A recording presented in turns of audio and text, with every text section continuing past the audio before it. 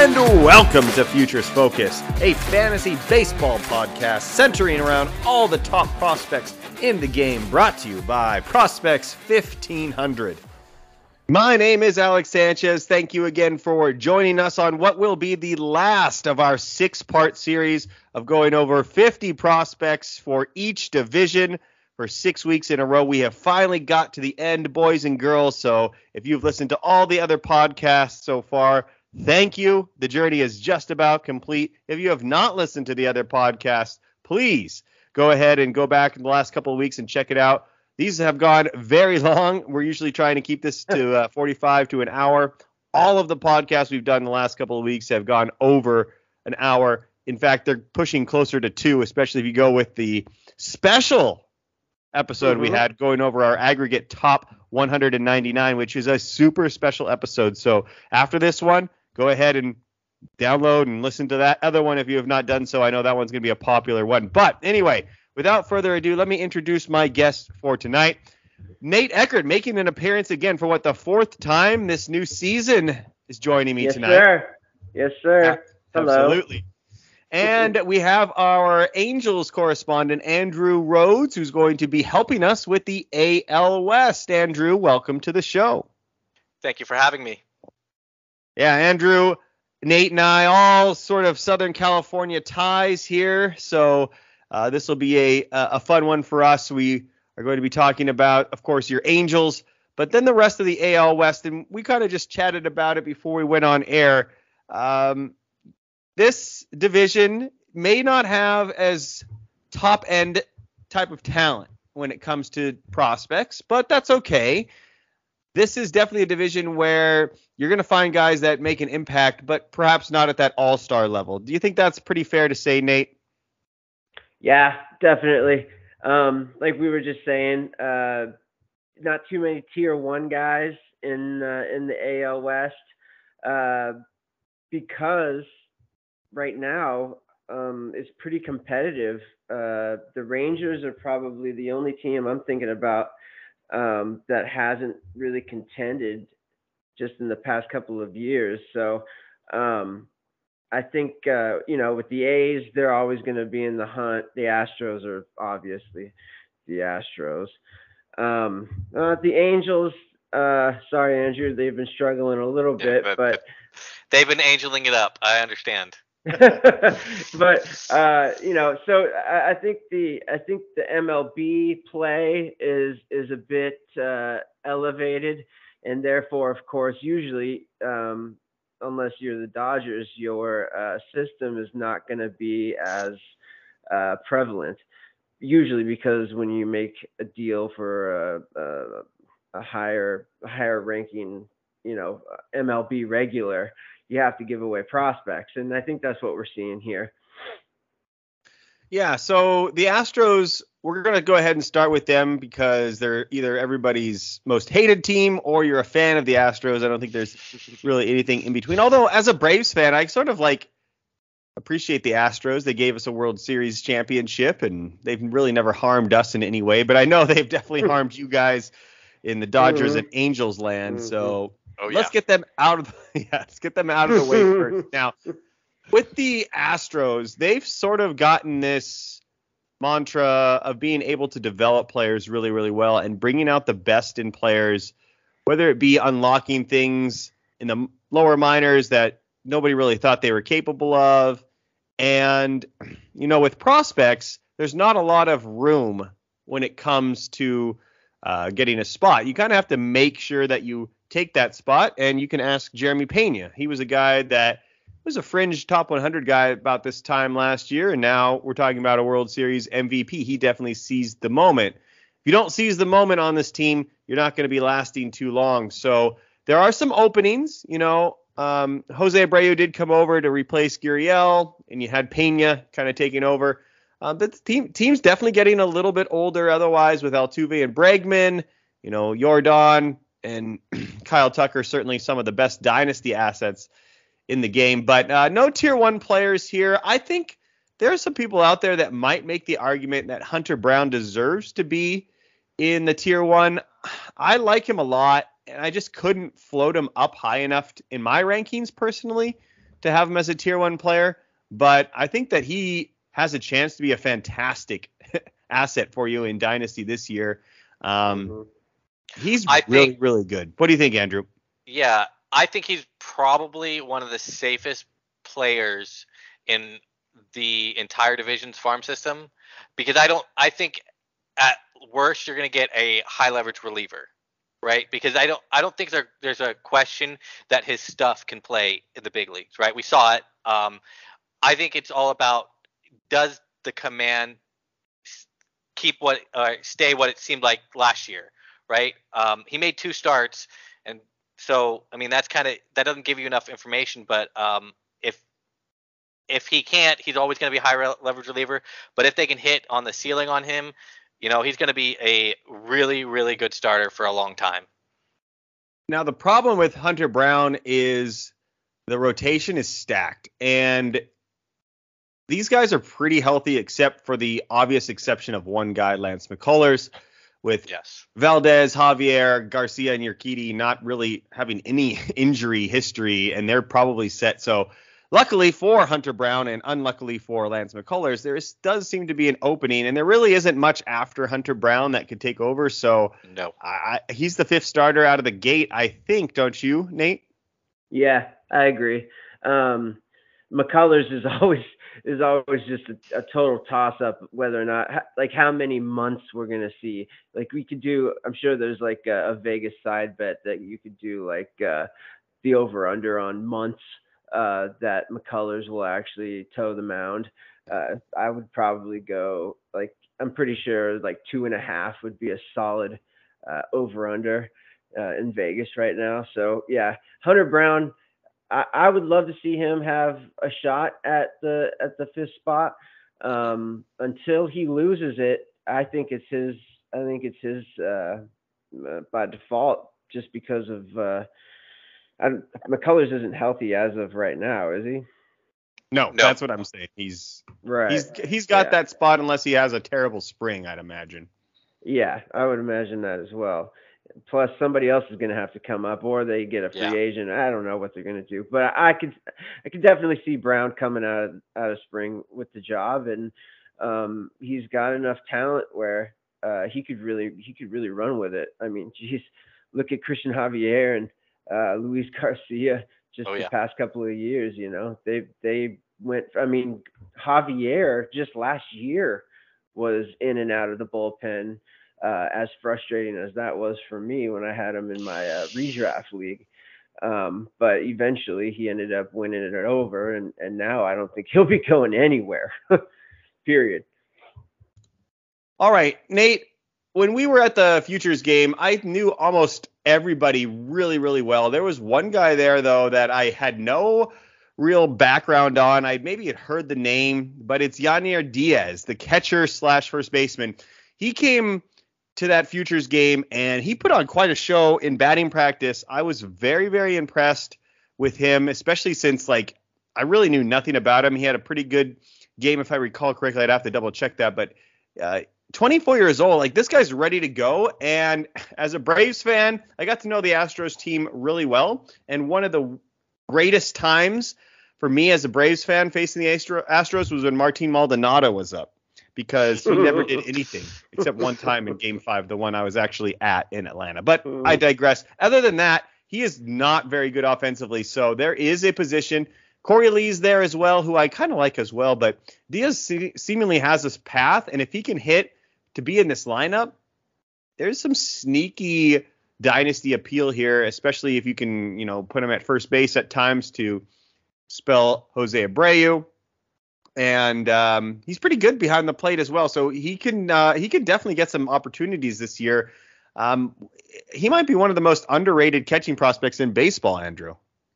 Yeah, I think he's really good. I have a problem seeing him play like a ton of time unless Maldonado starts feeling like his body can't take it. I just think they're so in love with Maldonado over there. It's hard. I think if perhaps after this season, I could see him getting more playing time. But if I had to guess, he's going to be a backup, and probably with Maldonado catching over 100 games So that's kind of what I expect. But I do think you could definitely see him in first base. And I mean, with that bat, he did well throughout his whole his whole all the minors. I mean, quite a bit of it was in pitcher friendly or hitter friendly parks. With Corpus or with the Texas League. PCL obviously is famous for that, and Asheville is a notorious hitter's park as well. But I could definitely see him put up some good numbers and hopefully see that starting catching spot next year, obviously depending on what happens with Maldonado. Okay, I'm going to push back a little bit here, Andrew. Okay. I know what you're saying about those parks, but Houston's a good place to hit too. Now, let's do a pop quiz, guys.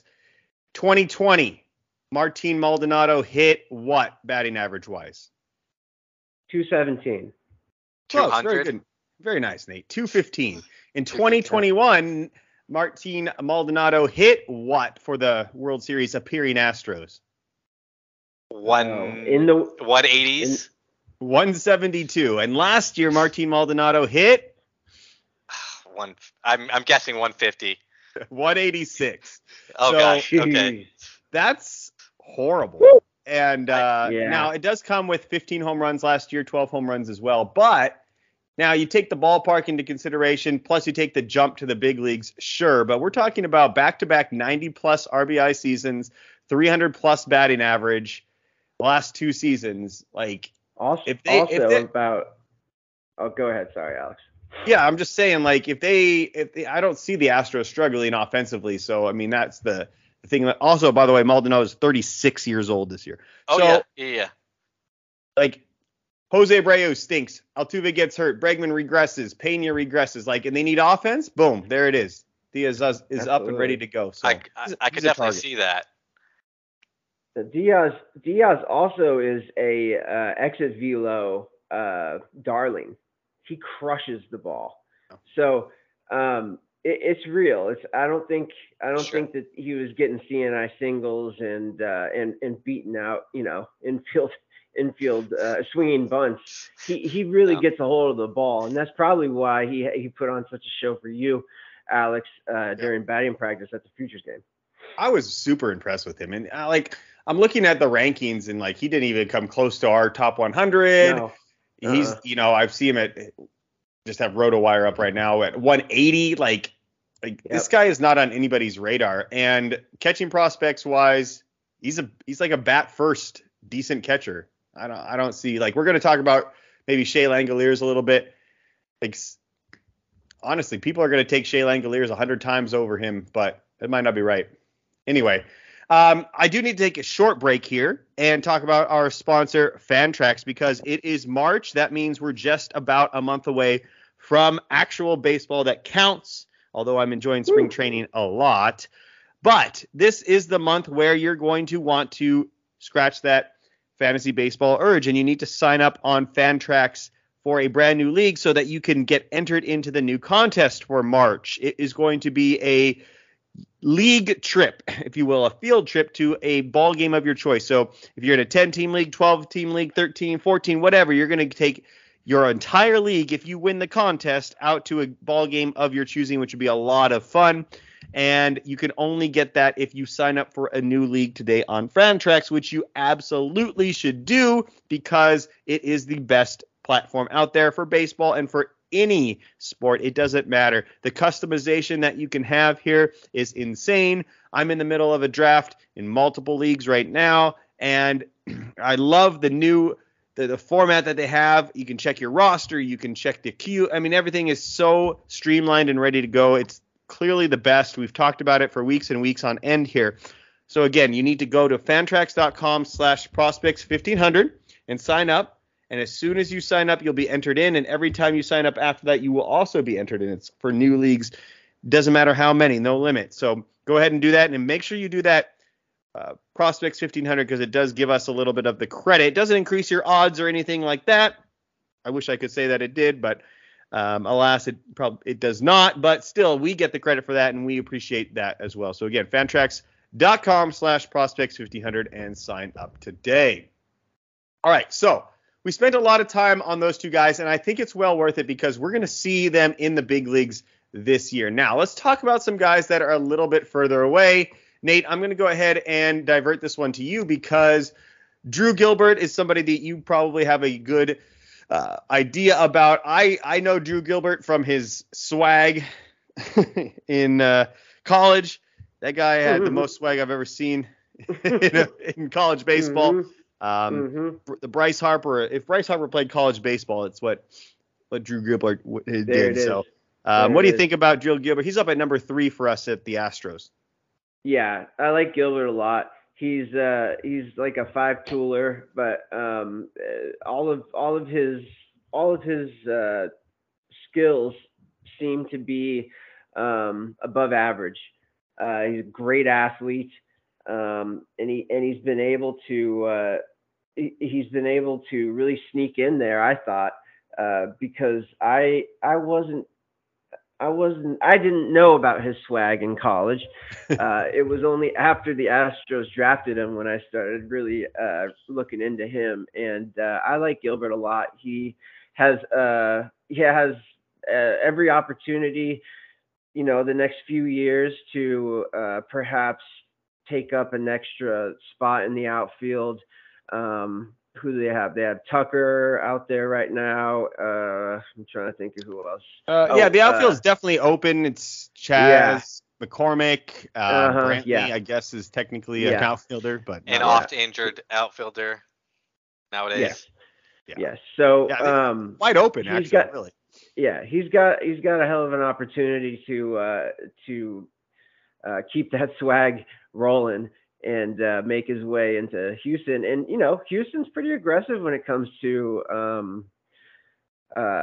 promotions. I know they are with their pitchers. I don't know how much. Like Kyle Tucker, I remember he got a pretty early opportunity, but I also remember people were getting upset about him not getting called up fast enough. But I think he was called up a little too quick because he struggled quite a bit before he got it going. But I think the opportunity is there, but it's going to take a year or two for sure.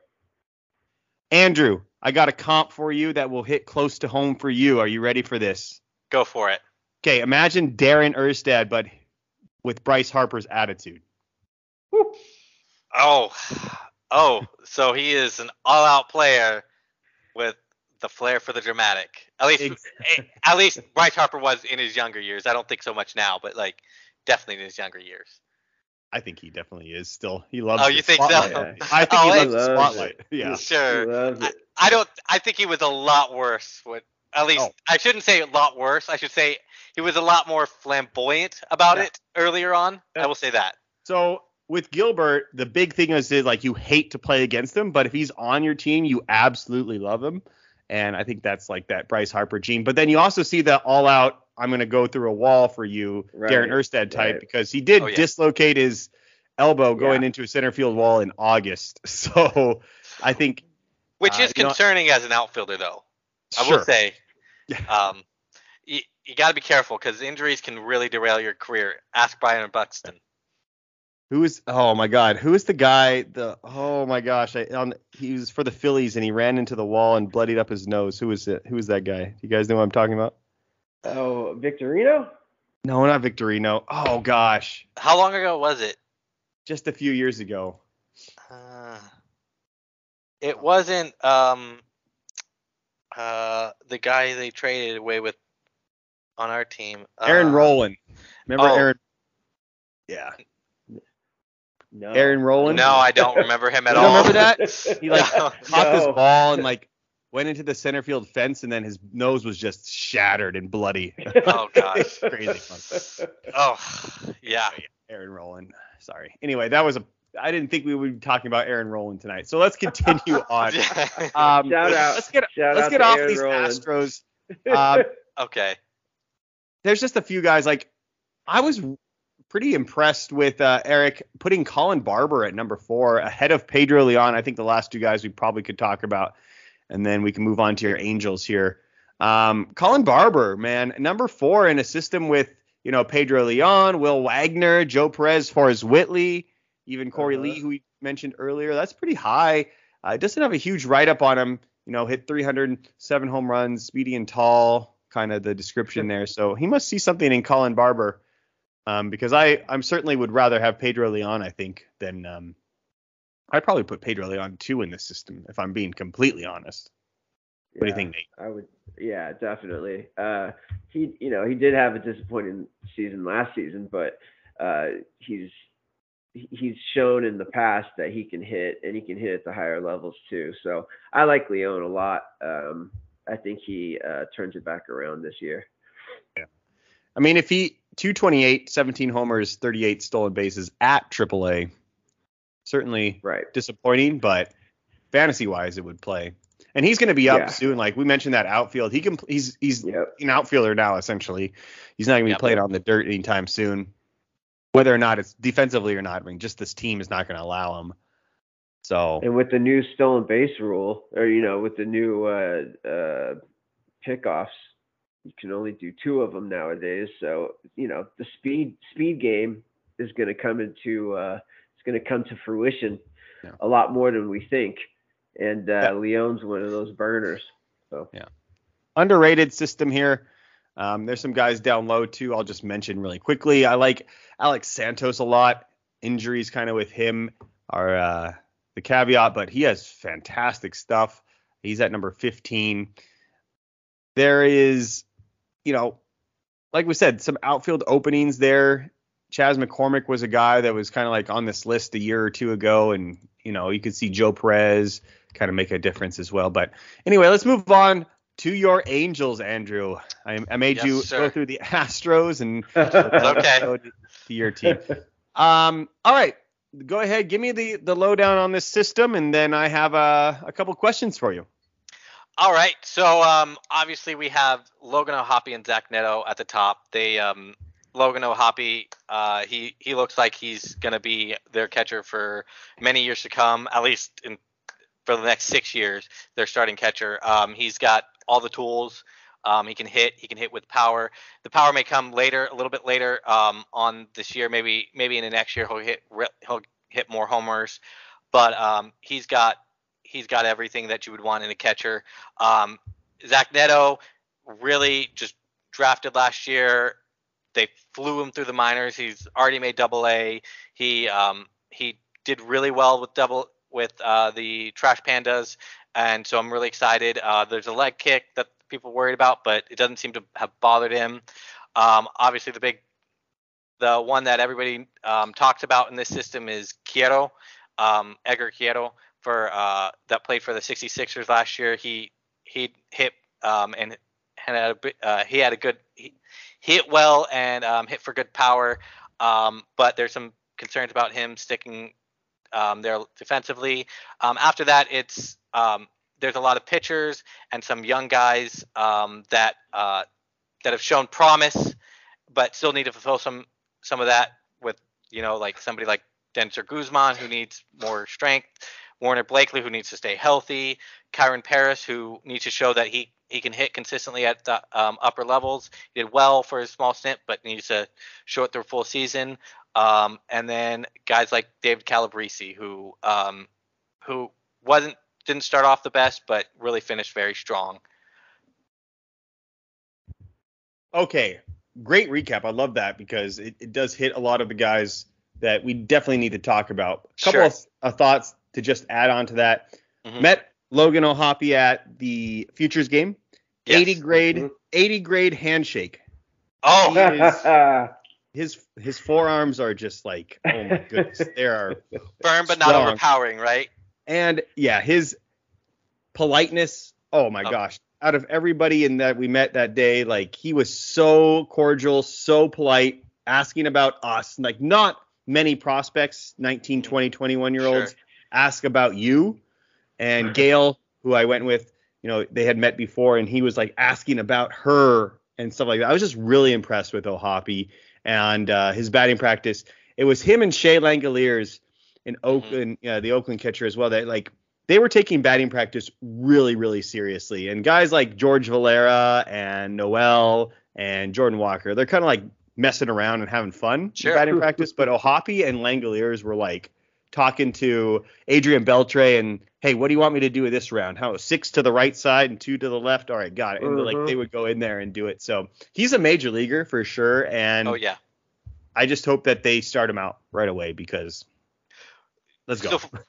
So far they had him catching Shohei Ohtani when he was here. They were trying to get him familiarized. I don't think there's any doubt that he's starting with the major league team.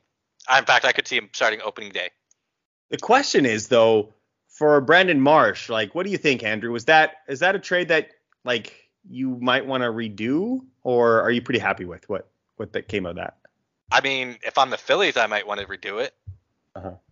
But I like it. I mean, you're talking about Brandon Marsh, fantastic man. And by the way, if you're talking about you liked O'Hoppe as a person, Brandon Marsh is just as good, having met him too.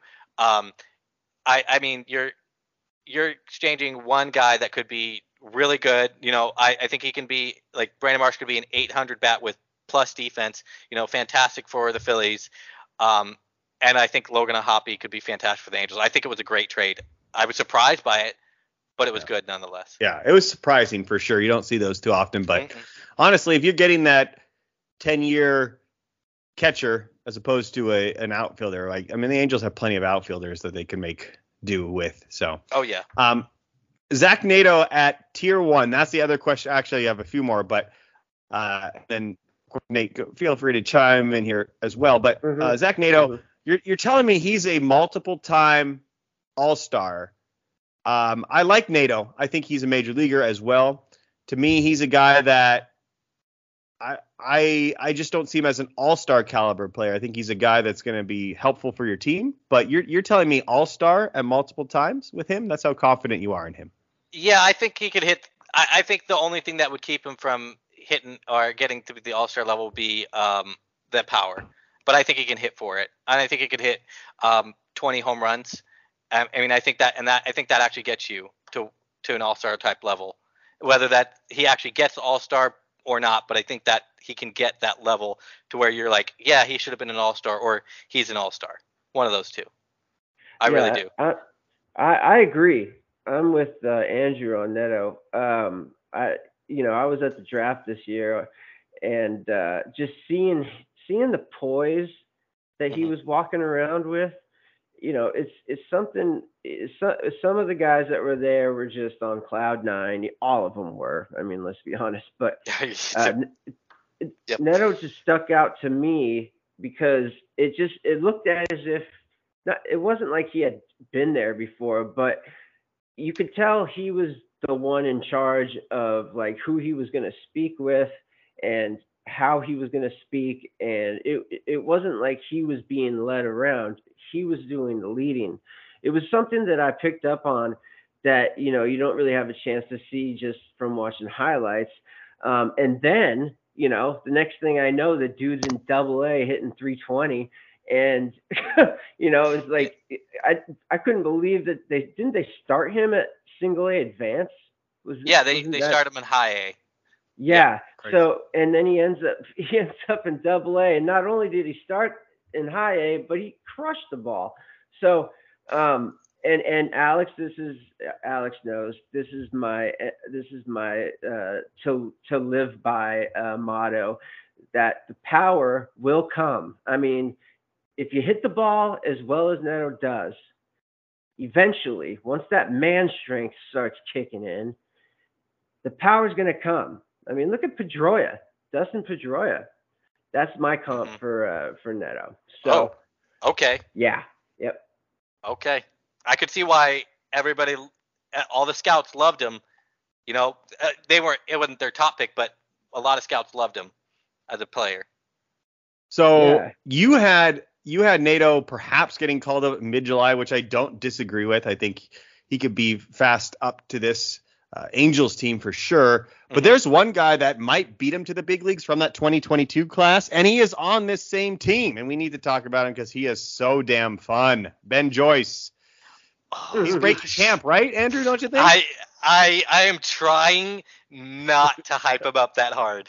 I am trying to keep my expectations lower. The guy, he's throws triple digits with regularity. He's got a sweeping slider, and then he had a cutter to pair with a slider, because those sweepers, they're very platoon dependent. So if you can get a one that goes the opposite way and helps you with the opposite-handed batters, I mean, you could really make good work of them. And just, I'm trying to keep my expectations low. I'm glad you said that, because this is my theory when it comes to Ben Joyce. Mhm. We all want to look so smart when it comes to these prospects. We know so much about these guys. The guy throws 105. All right, let's not overthink this. You can't hit 105. Like, you can't. I don't care who the hell you are. You're not going to hit it consistently. Let's not overthink this. He's going to be the big leagues. He's going to be the eighth inning Aroldis Chapman, as you mentioned, closer in no time. Like, just get this guy on your team. He's cheap. I picked him up for free in my Dynasty League that has like 60 minor league spots. Everybody doesn't want to get on the Ben Joyce train because it's so easy to just say, well, he throws really hard. But like, let's just get on board, all right? I don't see the problem. I don't see it either. I think the minute you saw him in Double-A and you saw what he did, I think you should have been, oh yeah, I'm not worried about him. I'm not worried about him throwing in the strike zone. He did have that issue in college. That's why he wasn't a closer for the Tennessee, or even a high leverage reliever. But when he came to the Angels, they worked with him before he got they put him to Double-A. And when he got there, he was striking out everybody. He didn't walk very much, and he looked better. So yeah. And you can walk people. I don't like Chapman. Sure. Isn't this control artist by any stretch? No. He did fine. He doesn't have to be pinpoint. He just, like, come on, just bet on the arm there. Yeah, exactly. He doesn't have to be walking everybody. He just needs to be consistent. Yeah. And the closer out there in Anaheim, Carlo Estevez, Jimmy Herget. Yeah. Okay. I don't know. I honestly the bullpen is it's not fantastic. I don't think it's as bad as everybody thinks, but it's not good. I honestly think that the bullpen will be made from within, or there'll be a trade somewhere. I just don't think they're going to end the season like this. Like, okay, you're running a team, you're playing MLB The Show, you're playing over the line baseball, and you have a closer that throws 105. Like, how are you not plugging him in right away in your team? I just don't. I think everybody is overthinking this. He should be a top. He should be drafted in first year player drafts. Like, sorry, he should. Fair enough. He's not. He's not in like everyone that I'm in. That doesn't go like as crazy as ours. Nate, what was 10 rounds, but what was I looking at? I was reading this thing on Fangraphs, right? There was a chat from Eric Longenhagen, and they were talking about the top 100, and he had a reliever, and he's like, a scout told him, if you're gonna have him, why not have Ben Joyce? Yeah. Right. Yeah. So. I'm just saying, just go get him. Like, what? Okay, so he doesn't. If he flames out, whatever. Like, half these prospects we're talking about are going to flame out anyway. But like, it's the most obvious reliever that's going to get you a huge. Like, he's going to have 15K per nine. And there's nothing blocking him either. There's not a great bullpen there at all. Nobody's blocking him. If you're playing in a league that is saves only, I mean, sure. How are you going to get? Like, do you really want to go trade for Emmanuel Clase or Josh Hader and have to give up like 1/3 of all closers get replaced throughout the season? So I mean, I think it was 1/3, or it's either 1/3 gets replaced or 1/3 retains their job. It's a heavy rotation position. I hate closers in fantasy. That's why I want to get him for free. Yeah, I want to get him for free, and Ben Joyce is free right now. Yep, absolutely. So this team, the Angels, every year I do this, and maybe you do it too, Andrew, but like, this team's not bad. Like, the bullpen for sure, I get it, but if we add Ben Joyce to that, kind of fixing it, make a trade here or there. The rotation's not horrible. It's pretty good, honestly. It's underrated. I think every position is good except maybe shortstop, and if we're bringing Zach Nato up, then we're good there. And I think David Fletcher can keep that position for at least half a year, and you'd be fine. Yeah, Fletcher or Rengifo as well is not bad. I would not like him as a defender, but yes. Yeah, Urshela's there. This team's not bad, I tell you, but the prospects aren't great either. Like, honestly, I know you have Nato and Ohapi at tier 1, but that's honestly, people could argue that. I'm not arguing you personally. I like both of those players. No, it's understandable. Nato, but and again, I put these guys here. Like, I mean, so like I expect there's going to be there should be pushback. They're borderline tier 1. I just like them enough to put them tier 1. Yes. Yeah, I don't know. This team confuses me so much all the time. Fair enough. I mean, the farm system is really improving. The development staff is light years ahead of it where it was 2 years ago. I mean, they basically are replacing most of their hitting coaches out in the system. So like you're going to get a lot of the hitting coaches. There's a couple that were lower level that did really well, so they're going to have that. So I'm hoping the development with the hitters to take a step forward because I like the development with the pitchers right now. Do you think that a lot of the system's success just as of late is more or less based upon the injuries that have been going on? Because I'm looking down the list here, you know, like Jordan Adams, that one hurts. Who else? Kyron Joe Harris, Adell, like, come on. Yeah, Werner Blakely, Jeremiah Jackson. I just feel like they've all, like, none of them have had like a full like 2 seasons strung together of, you know,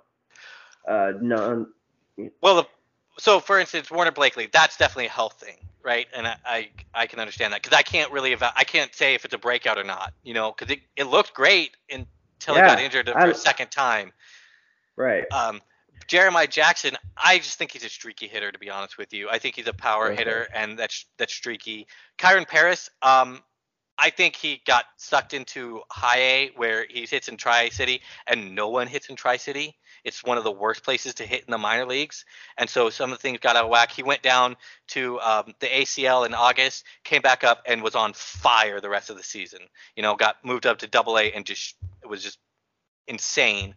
But there are some injuries and some poor performances. And I just think that as we've gone in and more of Perry Manassian's philosophy of drafting hitters, not athletes, has started to take effect here. So that's why you're going to see some better players move up. All right, I'm too confused with this system and this major league team. I need to take a break, so let's go ahead and do that now. We'll come back right after the break to talk about the A's, Rangers, and the Mariners as well. So stay tuned. We'll be right back.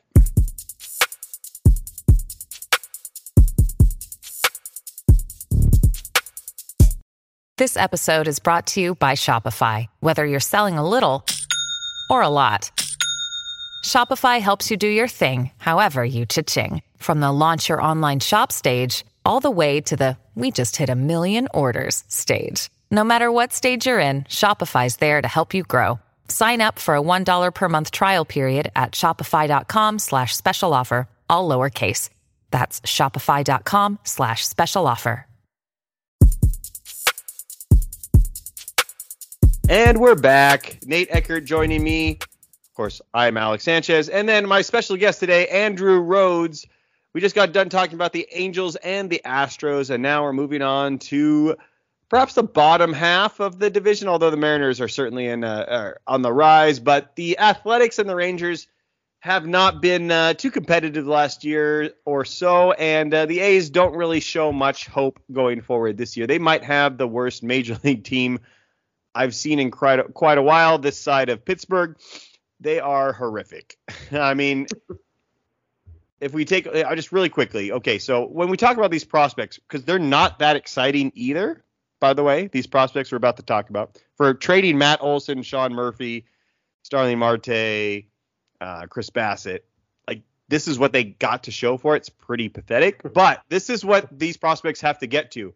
You have to beat Jesus Aguilar at first, Tony Kemp at second, Jace Peterson at third, Nick Allen at shortstop, Seth Brown and Ramon Laureano, and maybe JJ Bleday in the outfield. And if you're a pitcher, all you have to really do is beat out Paul Blackburn and there's two other guys that are probably prospects we'll consider, like Fujinami and Waldenchuk, but like there is so many ways to get to the major leagues on this team. This is one of the worst major league rosters I've seen in years, Nate. Yeah. I guess I hadn't fully realized just how bad they were until you just literally read the starting lineup to me. Yeah. As you were starting to make your case for how bad the MLB team is, I was thinking to myself, yeah, they got rid of Matt Olson. Yeah, they got rid of Matt Chapman. Yeah, they got rid of this. It just keeps going. But I don't know, for whatever reason, it just seems like, by the time August rolls around, they're going to be 10 games over 500. And Billy Beane's going to be making another run, at a wild card or, something. It just seems like the A's always have some sort of way to get, into contention. Okay. But you're right. It is a terrible opening day roster. Well, okay, so those guys you mentioned Chapman. I forgot to mention Chapman a few years ago for sure, but don't forget Frankie Montas as well. When we go over these top prospects that they have, like Esteury Ruiz isn't on our. He had Esteury Ruiz at 6. Okay, that's crazy. But that's Nick Leonardo. I'll have to talk to Nick. But when we talk about these guys, we're going to Soderstrom's number 1, drafted by them. Zach Geloff, drafted by them. Daniel Suzek, drafted by them. Ken Waldenchuk comes from the Yankees. Kyle Muller comes from the Braves. Ruiz comes from the Brewers / Padres. But like, shouldn't we have like all these top prospects from these other teams? Max Muncy, drafted. Denzel Clark, drafted. Like, what is the show for all this? And I know Shea is in the majors, but like, what were they doing? Yeah. So I'm gonna have a controversial take. You don't sell off players for prospects. You sell off players, especially with what the A's are doing. You sell off players because you're getting ready to do a full rebuild and you want the top picks. It's kind of what the Astros did and what the Braves did. Yeah, no, that's a great point, Andrew, and I'm glad you brought that up because there are good guys. I mentioned the depth chart because there's spots for these guys. Okay, let's talk about how good Tyler Soderstrom is. Definitely a tier 1 player for me. Ooh. Nate, tier 1 player for you? Absolutely, without question. Fantastic. He's not going to be a catcher, so get that out of your system now. Maybe you get 1 year of eligibility. He is not playing over Shea Langeliers ever. No. Maybe as a backup once in a while if you're extremely lucky. He's not good behind the plate either, but everything else about his profile screams fantasy asset. Go get right now. And don't let prospect fatigue hit you with him because he's been around for a while and he's been pretty highly thought of since he was drafted a couple of years ago. And he has done nothing but being impressive this entire time. 29 home runs in 2022 with a 267 batting average, 12 home runs, 306 batting average in 2021. Like, the fatigue is the only reason why you might not see him as high as he should be on some lists. So do not let that happen. Scott and I kind of talked about Soderstrom in that special episode. He is so good, and he is probably underrated at this point. A lot of and as LA guys, we probably don't get this, but if you're not living in the West Coast, these guys do get underrated pretty quickly, whether you're on the A's or you're on the Giants or you're on the Dodgers, not so much, but the Mariners, the Angels, the Mariners, like these guys get underrated, especially if you're playing in a league. Like if it's not your buddies and you're not in California and you're playing with all around the country, like Soderstrom can be had for very cheap, considering how good he is. I mean, he's 20 and got to AAA. Yeah, 20.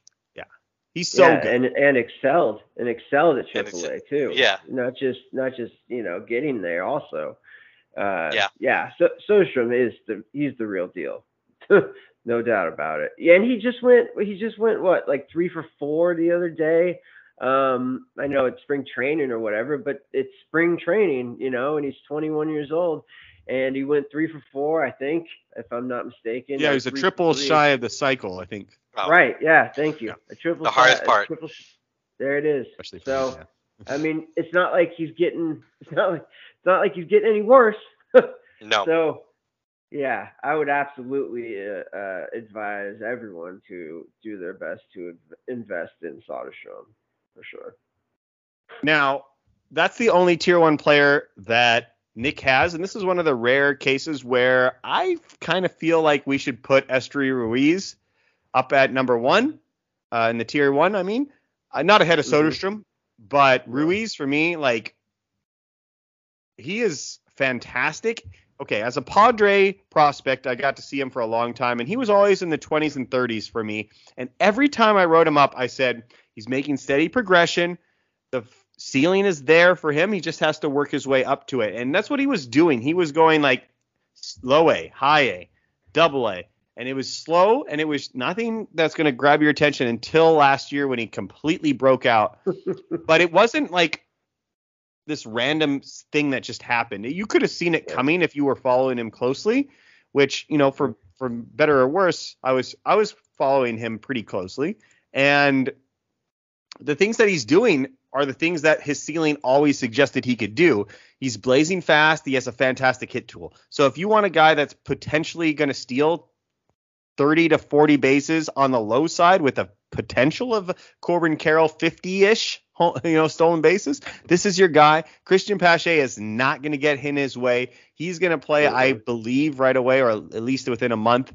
And stolen bases, we don't know how rare they're going to be. I think Nate and I sort of touch on that a couple of times the last couple of weeks, that they might be more than we ever have seen before, but they also might not. Who knows?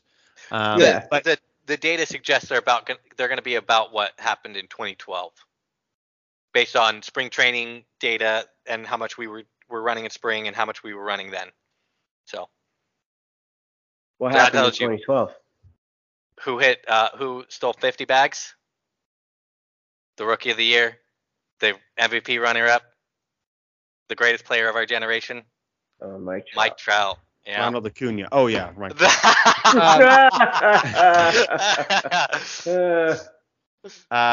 What do you think, Nate? Was Ruiz in your tier 1? Do you think? Before listening to your plea, no. Only because I just he wasn't on my radar, if I'm being completely honest. But he did break out in a massive way last year, and I this is how much I respect you, Alex. After listening to your reasoning, and I know that you watched him very closely, and the ceiling was always there. You did a great job of explaining. He's there. So to me, after hearing what you just said, I don't have any problem with it, because ceiling wise, if we're talking 40-50 steals and a really great hit tool, and I'm assuming above average defense in the outfield, that's an all-star, and that's a few years, that would be a tier 1. So I don't have any problem with it. So, Andrew, what do you think, really quick? I have one last thing. Sure. You kind of convinced me. I like looking at him closely. I love the contact ability. With a guy like this, you want to make sure he makes contact, gets on base. So you made a very, very, very compelling argument for that. And he did get a cup of coffee, but again, it's a cup of coffee in the big leagues. Anything can happen. And he's not blocked. He's gonna have the green light because there's nobody on that team that's gonna keep him from stealing, because there's no big boppers. There's nobody that you're like, yo, we don't want you to accidentally get out because this guy could hit a home run and win us the game. There's nothing like that. So yeah, I could see it. I like it. Now, one last thing, like I said, the on base percentage in 2022. Now, he did have a very high balls in play average, which we could probably consider to go down, but with the speed, not as much as you'd think. But he had a 447 on base percentage. He improved the walk, and that was the thing that was kind of always holding him back. He took walks this year in 2022. And then finally, the last thing, how many stolen bases did he have in 2022, Nate? 73. Andrew, over under on 73. I'm looking at it. I can't say it. 85 stolen bases. Oh. Yeah, I should have looked, but yeah, Wow. It's a stupid amount. Absolutely Wow. stupid. That is so dumb. Oh my God. 85? Jesus. All right. Well, I'm glad we got everybody on the Esteury Ruiz bandwagon. Now, there are a couple other guys here. Let's go a little bit quicker. I think Jordan Diaz is an interesting player. He's probably going to be the second baseman. Like, honestly, I mentioned Tony Kemp earlier, but the problem is with Diaz is he's going to have like this empty batting average with no power and no stolen bases. So but he's a middle infielder that's going to play every day, perhaps. So he's somebody to keep in mind. I mean, second base is terrible right now. So it is. Yeah. Kyle Muller, as a Braves fan, I feel like I can talk on him a little bit as well. I don't think you can get a better body type for a left-handed pitcher than Kyle Muller. The guy is completely yoked, and he's 6'7", and he throws pretty hard. Not like as hard as you maybe expect when you saw him. Like, oh, this guy throws 100, but he's like in the 94, 95 range. Mm-hmm. Certainly good. The control's all over the place, but he's going to get a lot of chances there because I do feel like the A's need to prove that they were smart with these trades. So Muller is going to get a big chance. Same with Waldenchuk. Like, he looked pretty good last year at times, not at other times, not so much, but they're going to want to make sure like, hey, look at, we traded this injured Montas to the Yankees and look at who we got. Yeah. Look at how smart we are. Yeah, they definitely need to recoup some fan love after what they gave up for the Olsen and Chapman. I think they got a lot of hate for that because they looked up and it was post-hype prospects or guys who you just felt were not to the level that you would think you would get for those guys. I know another guy at the Futures game we saw, Nate, Denzel Clark, hasn't really though kind of might be the high point for him is that Futures game. Yeah. So still keep an eye on him. I think he's like a super fun prospect to have and to follow. Two guys down here. Let me see if you guys are high on these guys. I've seen some people be very, very high on them. We'll start with you, Andrew. Mason Miller, Gunnar Hoglund. Any of those two scratch your fancy? Gunnar Hoglund's always a name that's been around for a while. I mean, he's pretty far away. I don't really know. I mean, he did well for Mississippi, but he basically had 8 innings? He's had 8 innings in professional ball. I mean, I don't know what to make of him yet. This is sort of the range where we're getting guys that come from other systems. Freddie Tarnock. Yes. Ryan Cusick, JT Ginn coming in. Mm-hmm. I like Cusick for a second. He's got great stuff. Freddie Tarnock's going to probably be a major leaguer for a while too. Like, none of these guys are all-stars, but certainly they're going to be playing for them in some capacity. Yeah. I don't know. Anything else to say about the A's here? Henry Bolt, I like him. The recently drafted outfielder. He was a prepster, drafted over slot, $2 million, even though he went, I think, in the second round. And a really great athlete. I like Henry Bolt. Great name too. I'm a big proponent of great names leading to MLB success. Hey Nate.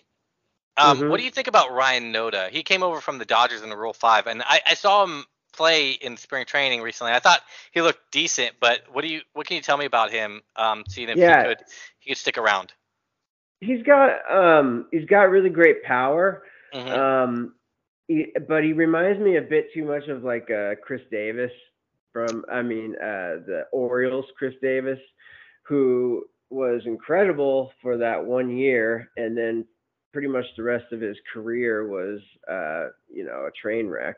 But I'm not saying that that's what is going to happen to Noda. It's just that seems to be the type of player that he is. he does have a good eye, and that's why I think he reminds me a lot of Chris Davis, but I think he also strikes out a bit too much also. But he's got great power, and but he's kind of old also. Sure. 26. But again, there's not going to be anybody blocking him at first base in Oakland. So Nope. he'll probably get a shot. Will he run with it? I probably wouldn't. Bet on that. Sure. Man, so we went Darren Erstad, Chris Davis, and Aaron Rowland today. Look at that. Calm Who'd have down. thunk it? I Who'd have love thunk those. Three of my favorite me. players, like that are under the radar type of guys. Yeah. Oh, I love yeah. Loved Chris Davis. How about all right. Logan Davidson, huh? He's fallen off, hasn't he? Was he ever up? I don't know. Well, he was a first round. He was a first rounder, right? Yeah, at at the end of the Clemson. first round. I have an auto first Bowman of him, so I would like him too. But Yeah. let's move on to the Mariners, because as I'm looking at the Mariners here, the A's have a bunch of guys that if you need somebody, like we said, Jordan Diaz to play second base for you, Esther Ruiz, like these guys are going to play right away. The Mariners are the exact opposite of that. If you like 18-year-old, 19-year-old guys that are years and years away, but could potentially be like top 20 players in the big leagues, this is your system, because this is all it is nowadays. Everybody has graduated. They're in the big leagues, and all that's left are extremely risky, extremely rewarding type of players. No tier one players. No tier one players, according to PJ Benacio. I tend to agree with that. I mean, according to my rankings, I agree with that. I did manage to get Gabriel Gonzalez on my top 100. A lot of people had Harry Ford on their top 100, but certainly not a tier one player. And, after that, there isn't really anybody that's going to manage a tier one. So I do agree with that. But, man, Gabriel Gonzalez, I think that, again, 19 years old, the things he was doing in single A as an 18-year-old, 116 WRC plus, 321, 7 home runs, 9 stolen bases, 2 years younger than the average age for the level. This is where you have to jump in, unfortunately, on these Tatis, Acuna type of players. Not saying that he's going to be one of those guaranteed, but you have to jump in now. The price is pretty high. It gets to the point where you don't really want to spend that on a 19-year-old in single A, but a year ago he was kind of popping up. You got to jump on those types of guys. I can't say I'd fully believe in him, but I'm definitely worth gambling on him for a lot in a lot of my leagues, because again, he's not a top 75 prospect, but he's certainly somebody that could be within a year or two.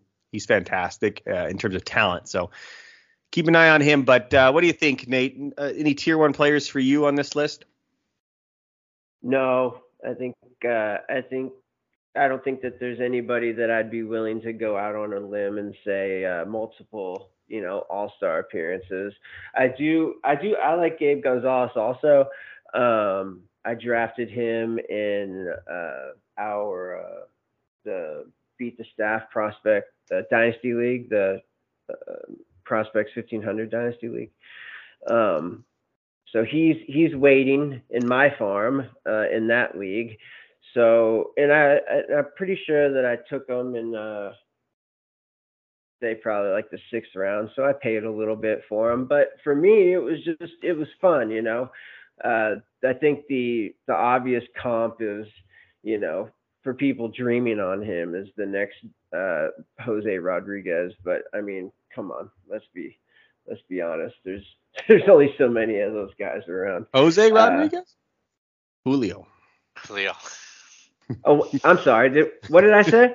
Jose. Oh, Jesus. No, I'm sorry. Julio Rodriguez. We'll edit that one out. No, we are not. Julio Rodriguez. But I'm not willing to go that far. But he's exciting. He's athletic. He can hit. But he's just young, So wait and see. He's one of those fun guys. I love these youngsters. Like you were just doing the intro, Alex. This is my type of system, and I just so happen to have grown up in Seattle also, so that works. But I'm always excited about dreaming on the baby prospects, the youngsters, like Cole Young. I like. He's their first rounder from the 2022 draft. He had a really great pro debut.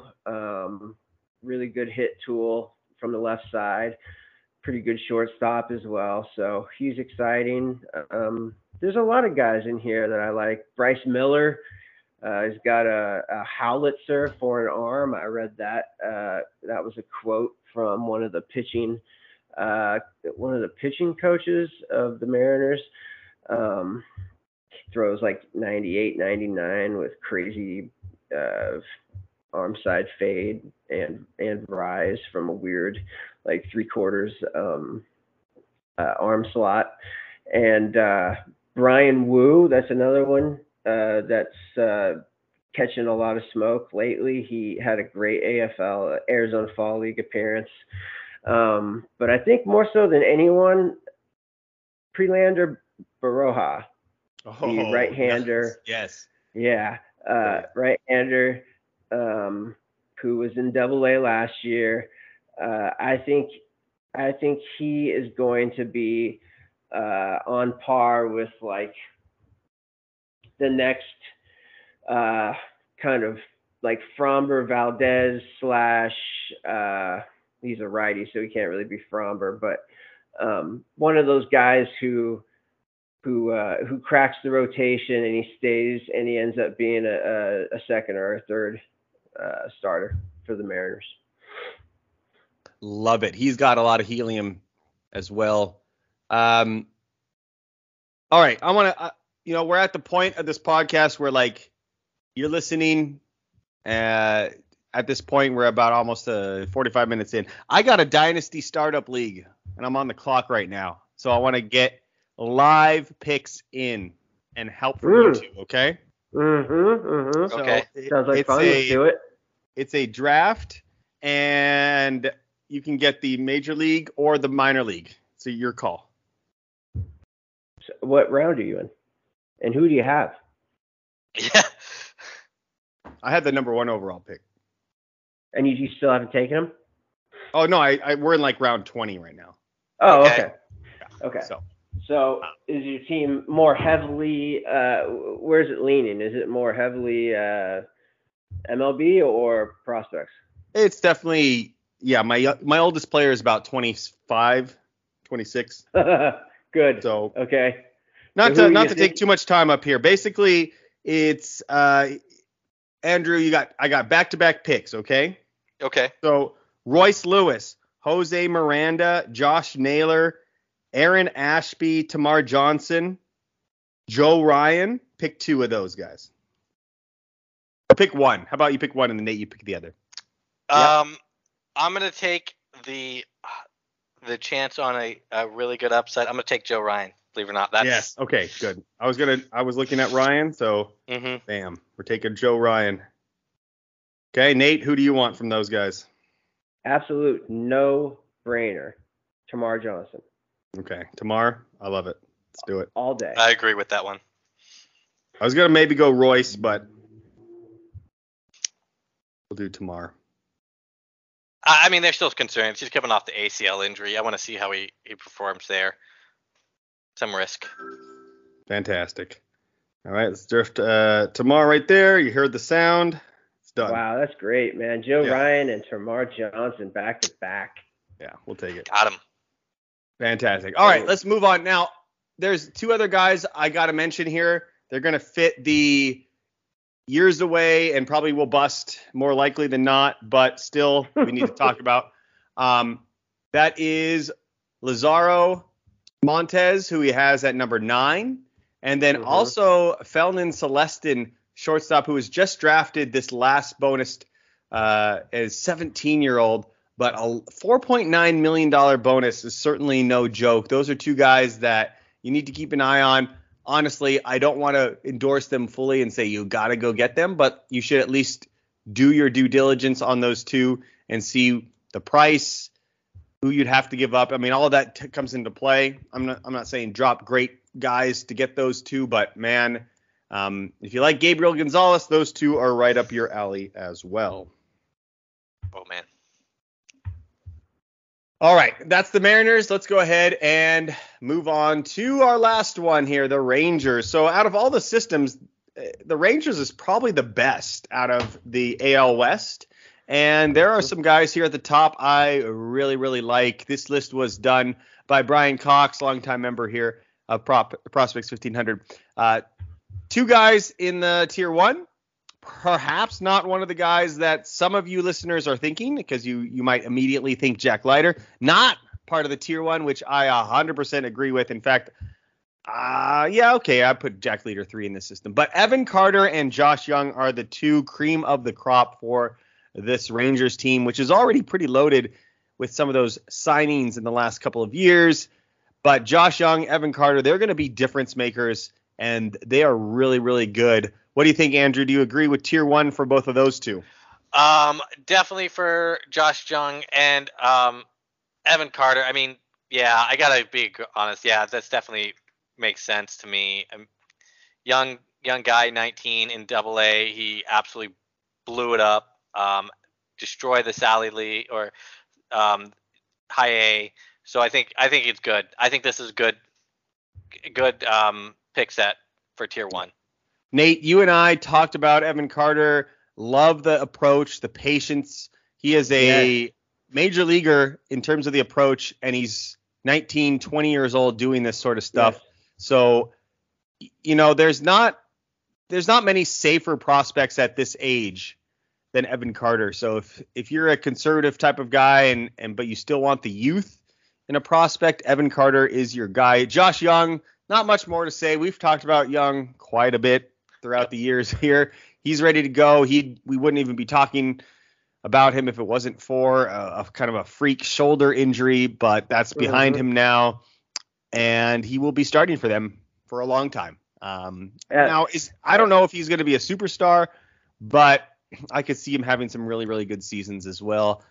I think he's just really safe. So again, prospects, like you said, if you're doing a dynasty draft, like I'm doing, and you want prospects that are really, really safe, are going to play for you right away. Yep. Josh Young is the guy for that. But what do you guys think about Jack Leiter? We sort of talked about him on that podcast. I shared my thoughts with him. I'll let you guys go ahead and share what you think. Andrew, we'll start with you. Jack Leiter, tier 2, number 3 in the system. I think there's a lot of tantalizing there. I really am concerned with the walks. I mean, he wasn't exactly the command artist with Vanderbilt. So seeing him come to Double-A. Now, again, he is jumping from college to Double-A, which is a gigantic leap. It's a big deal. So I want to see those numbers, see if he can adjust to the league. That's the only concerning thing. Other than that, I'm all on board. I do agree, tier 2, at least for the current or the present. Maybe in the future I could see him move to number 1 if he comes in this year and in the first half and absolutely dominates. Nate, true or false? The Rangers taking Kumar Rocker was the most surprising thing about the draft in 2022 for you. Yeah, true. Definitely true. I liked Kumar at Vandy. Who didn't? Watching him strike out however many, it was 19 or 20 or something like that in the Super Regional, I believe, to get into the College World Series. That was special. I watched that entire start, the whole game, and he was electric. But I think that's what they were banking on, was that his skill set is still going to be there. But I mean, if I were to make a pick between the two of them, for me, it's Leiter all day. I love Jack Leiter.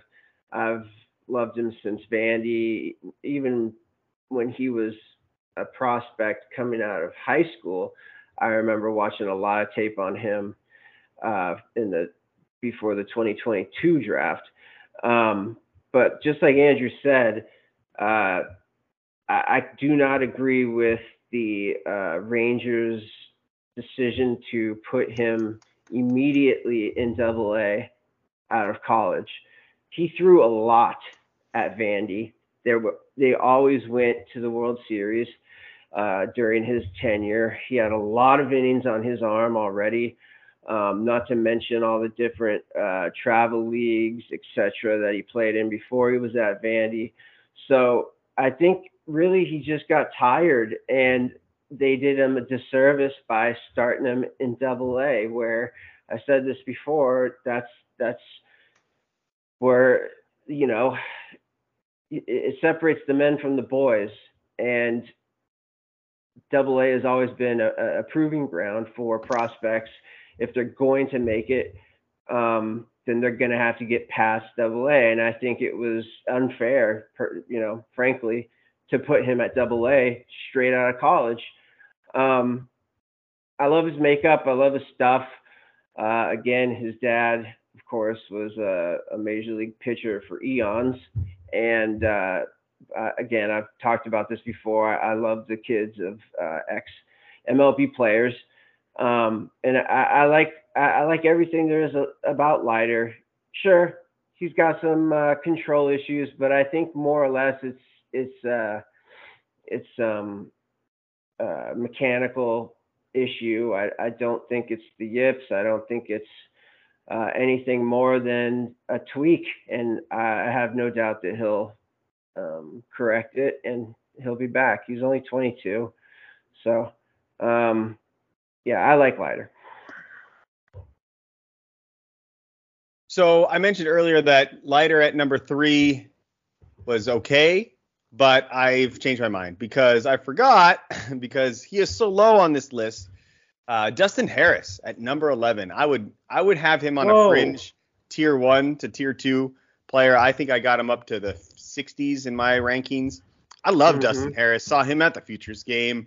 He looked like he belonged. He is going to be kind of what we hoped Nick Pratto would be, where, first baseman maybe, but he's going to give you 20 stolen bases perhaps from that position, which is extremely valuable. You can't forget that in fantasy. Like, if you can get 20 stolen bases from your first baseman, and you remember when Freddie Freeman was doing that, and like Joey Votto were doing that, like, it's just a huge boost. Even if it's not even 10, even if it's 7 or 8, and they're hitting 300 with 30 home runs, like, yeah, Dustin Harris is freaking good. And at 11 is pretty crazy for me. Yeah, for sure.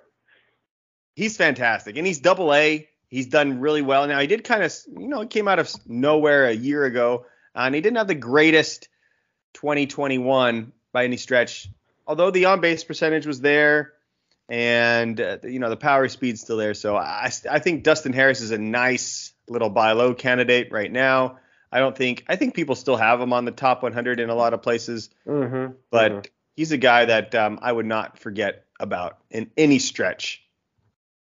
I've got a comp. I got a comp for Dustin Harris for you guys. Another name to throw out, and being a Texas prospect, I think he's a bit of Mark Teixeira.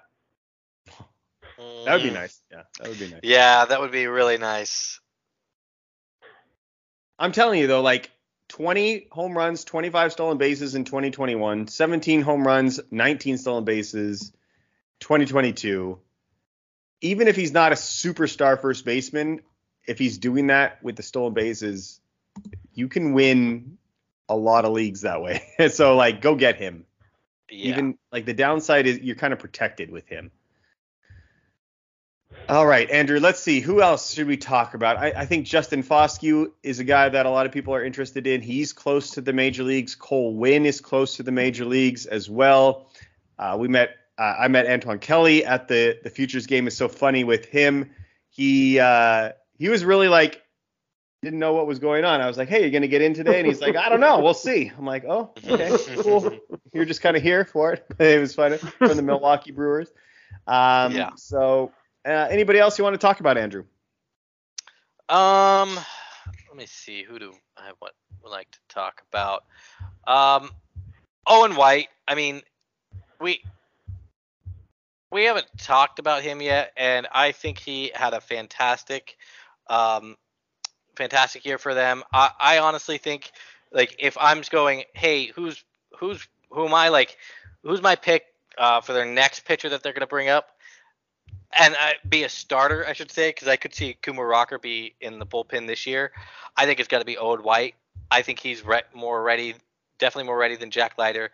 I think he can be really good for them, and with that rotation, there's a good likelihood that they're going to need pitchers because they have a ton of guys that haven't been able to stay healthy, and so I think it can be really, really good, and somebody who should be picked up, or at least on rosters. Yeah, fantastic. I mean, you're talking about DeGrom and Eovaldi, Aaron Heaney, John Gray. Like, those are good players when they're pitching, but certainly injuries have plagued them throughout their careers. This is a team that does have some openings, right? I mean, you got Nate Lowe at first, seemingly pretty good to go. Seager, Marcus Semien at second. But after that, I mean, Adolis Garcia's pretty established. You have Tavares, Grossman, Bubba Thompson, Josh Smith, Brad Miller, Mitch Garver. Like, there's some spots here for these prospects to come up. Yeah, they've got a few players that you really like on the Rangers, and then a bunch of guys that you're like, I would probably want somebody better in that spot. It's not a very deep lineup, but it does have some good players in it. Yeah, and the system isn't one that's going to be like, okay, just wait, like it's on the way. Certainly, no. Young's already part of that equation. He's playing every day at the start. Evan Carter's not quite ready, maybe another year. But we saw it last year when, Bubba Thompson and Josh Smith and Ezekiel Duran, these guys will come up and they'll get a shot. And, Bubba Thompson had some stolen bases that you could take advantage of, and Josh Smith wasn't horrific. And maybe, Foskey was going to be that guy this year, or like you said, Owen White, Cole Winn, Ragans is another pitcher down here, Cole Ragans. So Trevor Hulver from the Yankees, he's going to be in Double-A. He's probably close to being ready. Davis Wenzel's been in the system for a while. These are all guys that you might see in 2023 that could get extended playing time. So much like the A's, there are some opportunities here for these prospects. I do like the system better than anyone else in the division. Sorry, Andrew. But the top just make it really excited. I mean, Evan Carter, Josh Young, and then I'm going to include Dustin Harris in that. Then you can include Jack Leiter. A lot of people would include him. So this is a good division, or good team for prospects in a division that's relatively weak in terms of the minor leagues. But you know what? We're done. We did it. Nate, we got through all teams. We can start baseball season now. Yeah. Congratulations. Thank you, Andrew. Thank you. Yeah. So fantastic. Again, check out the special episode that we did. Nate, you were on that. And we had a bunch of other writers as well. We went over the aggregate top 199. Fascinating stuff to go over. It's a good list. Good piece of practice as well. And, of course, if you're interested in any of the other divisions, we have done extensive talks on them on the last 6 weeks or so. So moving forward, we are done. We're going to get back to sort of the 45 to 1 hour type of podcast. We got some predictions to go over. We got spring training stats to overanalyze. We got position battles that are going to be decided that we need to talk about. We're going to look at placements of players. We're going to go and make our give some preseason awards and all that sort of stuff coming up. So we'll continue on for the rest of the season, pretty much with an episode a week for you guys, with who knows, maybe a special episode here and there. So Andrew, we're about to sign off, but can you tell the people where to follow you in case they want some more Angels talk for Prospects 1500? Yeah, you can follow me on Twitter at @A_Rhodes RHODES 77.